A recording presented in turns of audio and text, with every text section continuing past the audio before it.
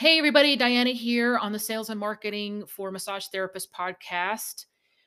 Today, I'm going to be talking about experiencing our emotions, and that is not a luxury, and I'll explain what that means. I'll also take, as a part of this discussion, take a dive into boredom. I was just coached on boredom and transformation, and um, resisting my own emotion when it came to boredom. So, I look at, and you've probably heard either a parent or a grandparent, someone older saying, well, we didn't have the luxury to feel our feelings because we had to get crap done. And I sympathize to that. I understand that mentality. You want to make things happen, you have to feed your family. You might have had to work two or three jobs in order to in order to get paid, in order to support your family. So I know that's the type of mentality that a lot of people embrace, and they think, oh, yeah, working hard is this uh, ideal. Working hard, physically hard or mentally hard. I got to feel tired, physically and emotionally tired at the end of the day in order for me to check the box of working hard. And I'm not disparaging working hard at all. There are people out there who love working hard, but I think working hard also has a lot of emotional weight on it, put on it by us. If you work hard, then you're not a slacker, you're not irresponsible, you're not lazy or selfish. And so working hard from this very clean place is something we can all own. I always like the phrase work smarter, not harder, because I think our brains are capable of uh, making things a lot easier for us in order to get the results that we want. I'm digressing here. I get that. So, but hear me out. And so there are feelings of, well, if I make it easier for myself, then um, I'm sort of cheating at being successful. And that was a conversation I had recently with a friend of mine. And I found this fascinating. Like, okay, so you're cheating in terms of working hard to get to feeling success. You can't allow yourself success unless you work hard. And how are you defining working hard? It was very fascinating conversation. So going back to having those emotions, that there's all this do rather than be. And I've been one of those people. I don't, I much preferred intellectualizing my own emotions because they seemed easier to deal with, easier from a distance, a more cerebral distance than the actual sensation of these emotions. Until I found coaching, and I even fought that during coaching. The idea that our feelings fuel our actions, our thoughts create our feelings that fuel those actions that give us our results. And this is the coaching model that I was taught, that I use, and I use with my clients. I teach my clients this model because it is uppermost an awareness tool of what our brain is thinking, how we're behaving, how we're feeling, what actually are we creating in the world from all these often unconscious thoughts.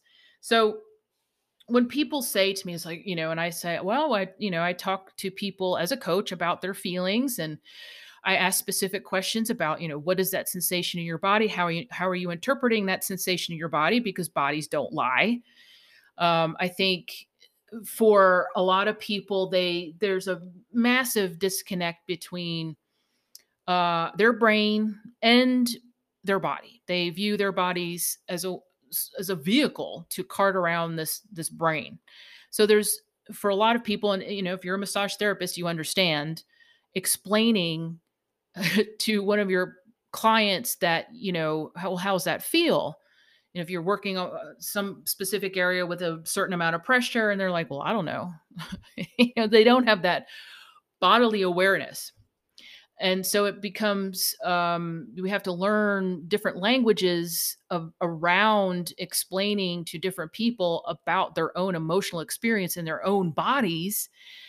That it's just, it always kind of, I have good friends who want nothing to do with emotions. They don't know if they're feeling any at all. If you ask how they're feeling or what emotion they're feeling, well, I don't feel anything. And it's always a great conversation to have with them, not to annoy or to press or intrude, but just kind of offer them the idea that, yeah, we have emotions all the time. Just because you don't feel them doesn't mean that they're not there.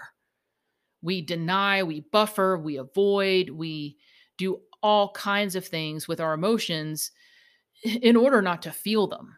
And it just catches up with us, not only in our emotional lives or our relationships, but in our physical bodies. All that repressed, stifled emotion can become illness.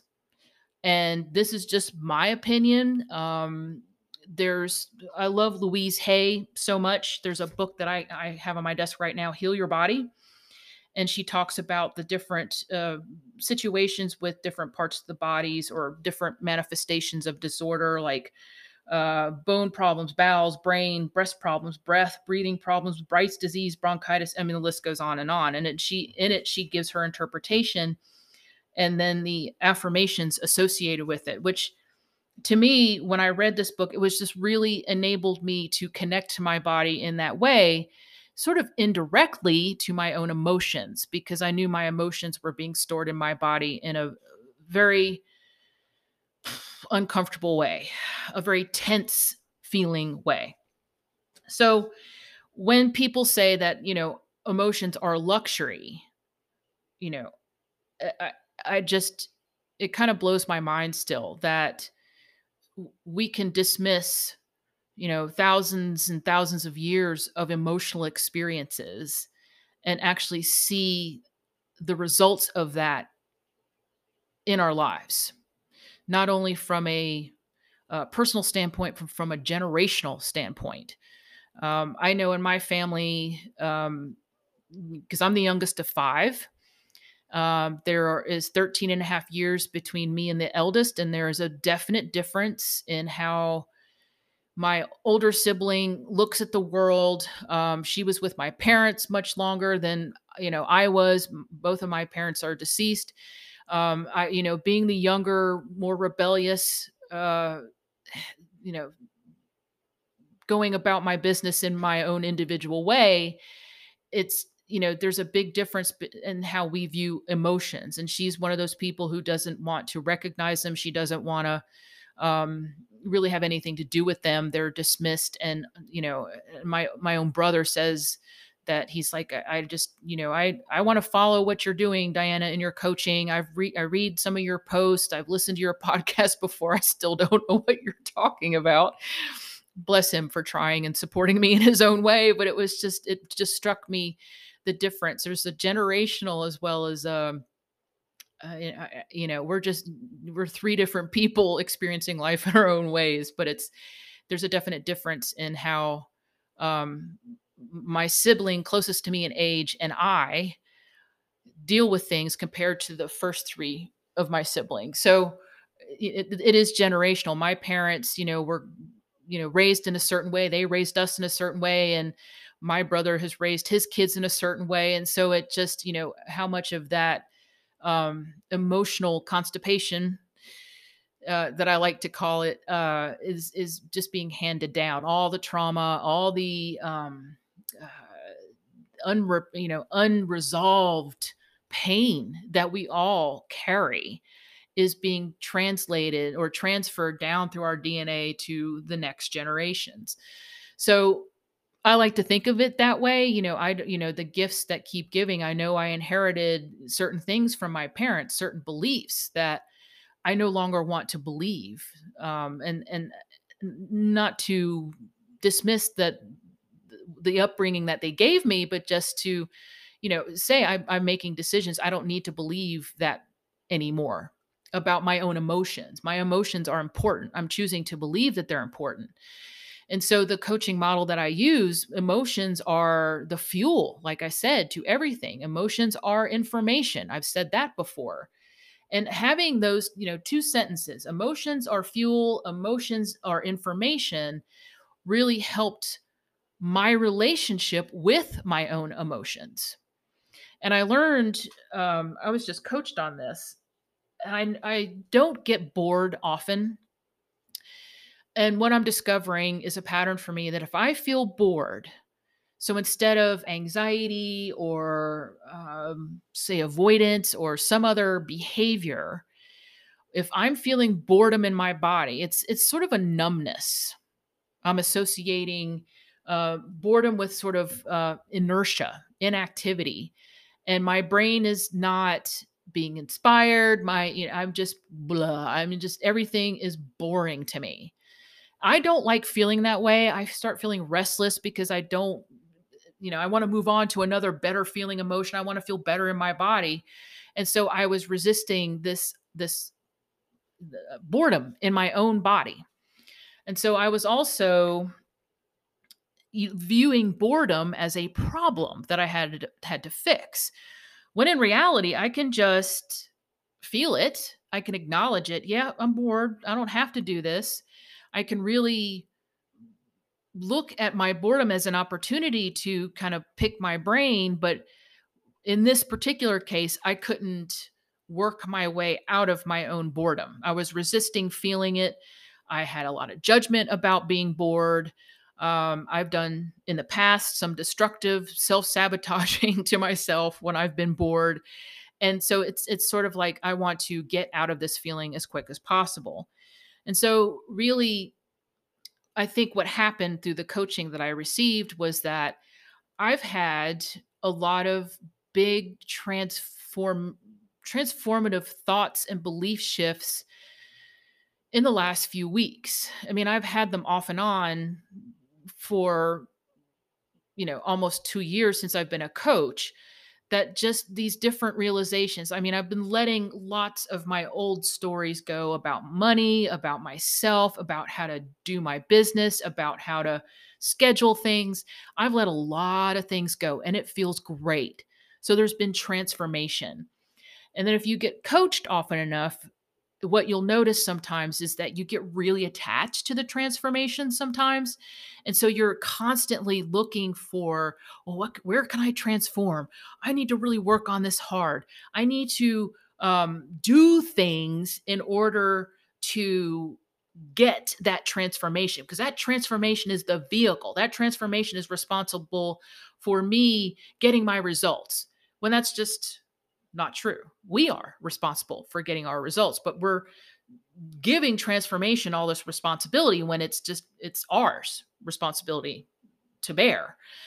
So underneath boredom, I realized as I was talking to the person who was coaching me, was all of a sudden all this emotion came up, and I voiced a couple of things that didn't shock me to hear myself say, but it was just a sense of deep frustration that I couldn't or didn't want to acknowledge. And that's what my boredom was covering. And so once I realized, like, oh, I'm so frustrated because of all the pressure I'm putting on myself, and I'm not getting some of the results that I want. I'm wondering, when is it my turn? This isn't working. I need to do this. When is this going to happen? Why should I bother? On the extreme part of that. So, the idea in that sense is to neutralize boredom for myself. I don't have to view boredom as a problem, but it's also to recognize that boredom is part of my process maybe at this point.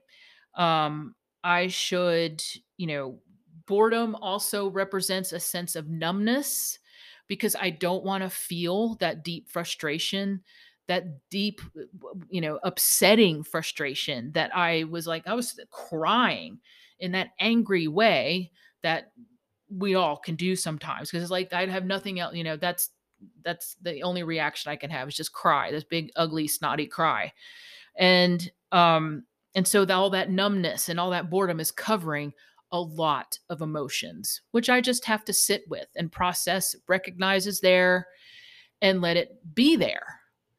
And so I look at, those emotions not as luxuries, but as necessities. If I want to learn more about myself, I want to learn more about my emotional landscape and feeling on purpose, then having a better relationship with my emotions is key.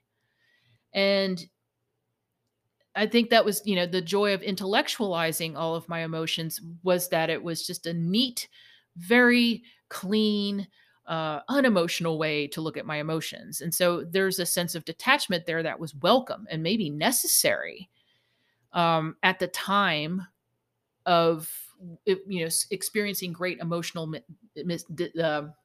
upheaval. That intellectualizing your emotions is probably the maybe a safe thing to do.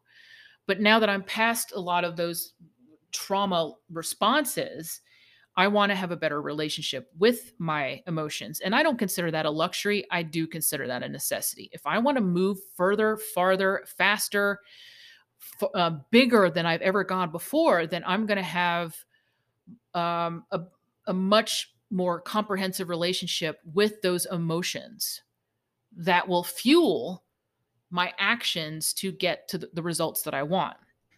And so, often we feel impatient with our own emotions as well as others' emotions.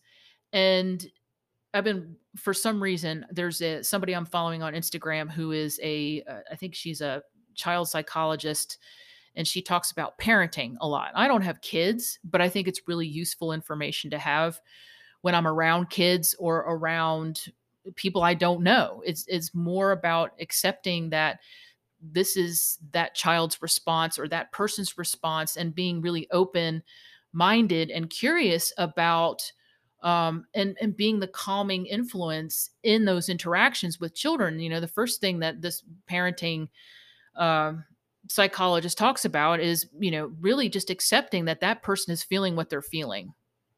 We don't have to change it. Emotions are transient in most cases. They're not going to stick around forever. Whatever sense of control that we think we want to have, it may not be necessary because they're not around long enough for us to control. We just automatically go into thinking that we have to. Well, we really don't. They have, for lack of a better term, a shelf life. They will be in our bodies. Say, the longest I've had a specific sensation in my body was pretty much, it was an unpleasant feeling. It was in the beginning, I think it was right after or during certification. Just this dread. I felt dread every day for probably a couple of weeks. And then it dissipated. I got enough coaching on it. I got to where I had understanding of why I was feeling that very pervasive dread, and then it gradually dissipated on its own. And as I've been doing more work on myself, more purposeful thought work using the model, my emotions don't stick around for very long at all, especially the ones I don't want to feel. I'm like, oh, boredom. Yeah. So I was bored last week. So I felt bored while I was at home. And then I took some time off. I went to visit some people over the holiday, and I came back and I'm like sitting at my desk, I feel bored again. And so I got coached on it. And so the duration of that boredom and that deep frustration and that numbness, lasted a couple of days. But with coaching, we can be much more proactive about that sensation that we're having in our body, that emotional response that we're having. So I look at, I think for some reason we believe there's like this misconception or this myth that feeling our emotions takes a lot of time and energy. And it really doesn't. I mentioned this in a post I did recently. We don't have to sit there and emote and talk it out, or cry or yell. We can just sit very quietly for maybe 3 minutes. Feel that emotion, recognize what it is. It's unpleasant, it's uncomfortable. I feel tight in my chest. This could be nervousness or fear. I wonder what that's about. We can walk ourselves through it in, say, less than 3 minutes. Is that the case with everybody and every time? No. But this is the relationship you want to start with yourself in order to not have so much reactivity to them when you feel them. I think we think our emotions stand in the way of doing something, which I find ironic. Our emotions are the fuel to those actions that get us to where we want to go. They are not an obstacle, although we've probably been conditioned to believe that. God, if I give in to my emotion, it's just going to take longer. I'll be exhausted. And that may be some of the time, but not all of the time. And so, really, my purpose in talking about emotions is to normalize the conversation. One, to normalize talking about our emotions and our emotional experiences, allowing space for those emotions, whatever they are, and what kind of reaction your body's having around them, like through tears or yelling or wanting to hide, wanting to deny, that, we're just making room. We're creating space for those emotions to do what they need to do. We are not our emotions. We are not our thoughts. We are at heart this, flawed human being, just like everybody else, who it's possible that we can feel anything we want, everything we want that is available to us. But what happens if we have a less than friendly relationship with those negative feeling emotions? We are also shutting down access to the positive feeling ones. And I know for me, uh, during coach training, we were talking about unconditional love. And I was like, I don't know, whatever. I don't have any relationship with that kind of thing. I don't know what that means. Not computing. And I was kind of angry about it and very resistant, because in my mind, that kind of love um, does become very conditional. It's not something I can rely upon. It's not something I've seen very often. Um, it's just I didn't have a relationship with unconditional love. I could imagine the closest I've ever felt to feeling unconditional love was for my dogs or other people's dogs, any dogs, to be honest.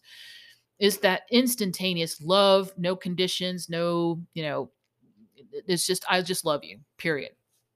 And I didn't have that with humans. So, that to me struck a chord, because I was like, I am so busy managing my own anxiety, my own fear, my own inadequacies. I can't even feel pleasure. I can't feel excitement. I can't feel love or anticipation without some other negative emotion quickly following behind. If I feel love, it's not going to last. Dismissed. I can't feel excitement because it's probably not going to be as good as you want it to be. I can't feel joy. Well, that's not going to last long either. Because you see, I had I was trying to manage my own expectations around my own emotional experiences by just going straight to the negative, which it took me a while to realize what I was doing. So I was cutting out whole swaths of good feeling emotions from my life because of that. And so, whether or not you believe me that our emotions are pivotal, I invite you to talk. Let's set up a conversation to talk about where you are from an emotional standpoint. And I'm not here to convince you that your emotions fuel your actions and your results. I'm inviting you to look at that possibility with a coach, with somebody who can say, has uh, probably a clearer picture of what's going on in your mind at this point than you do.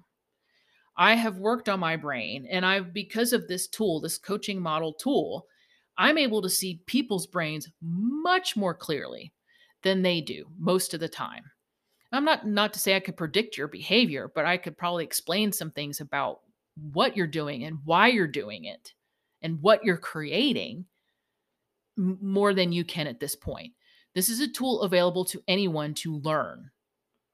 And if you take nothing away from this conversation, is that there are tools out there, and maybe this coaching model is not your jam, but there are tools out there that will help you manage those emotional experiences and your emotions in such a way where you can feel better, less anxious most of the time. You can enjoy your life more. You have a better sense of who you are and what your emotions are rather than really feeding off of somebody else's or having sharing their emotions with them. You become much more clear about what your own emotional experiences are, not somebody else's, not borrowing from somebody else, not wishing somebody for somebody else's, what you're experiencing and what you can create. So I invite you, hopefully this episode made sense. It made sense in my brain. And I wanted to share it with you because I think that our emotions get a lot of sort of negative publicity. You know, it's like these things that we can't control. It may not be worth our time to control them or learn more about them or understand what they're trying to tell us about us. It's more like these are, we have emotions. I think we are emotional people, creatures. We are energetic beings, and emotions create those energies. They create our energetic experiences, what people are repulsed by and attracted to. A lot of that has to do with what we're feeling. So I invite you, if you're curious about this tool, let's talk. Let's talk about how it could apply to your life, what kind of awareness you can get about specific situations. And this is a free 1 hour call, no obligation to buy. It's just a conversation that will leave you with a lot more awareness and a lot more possibility and a lot more clarity. So let's talk. Thank you so much for listening. I will talk to you next time.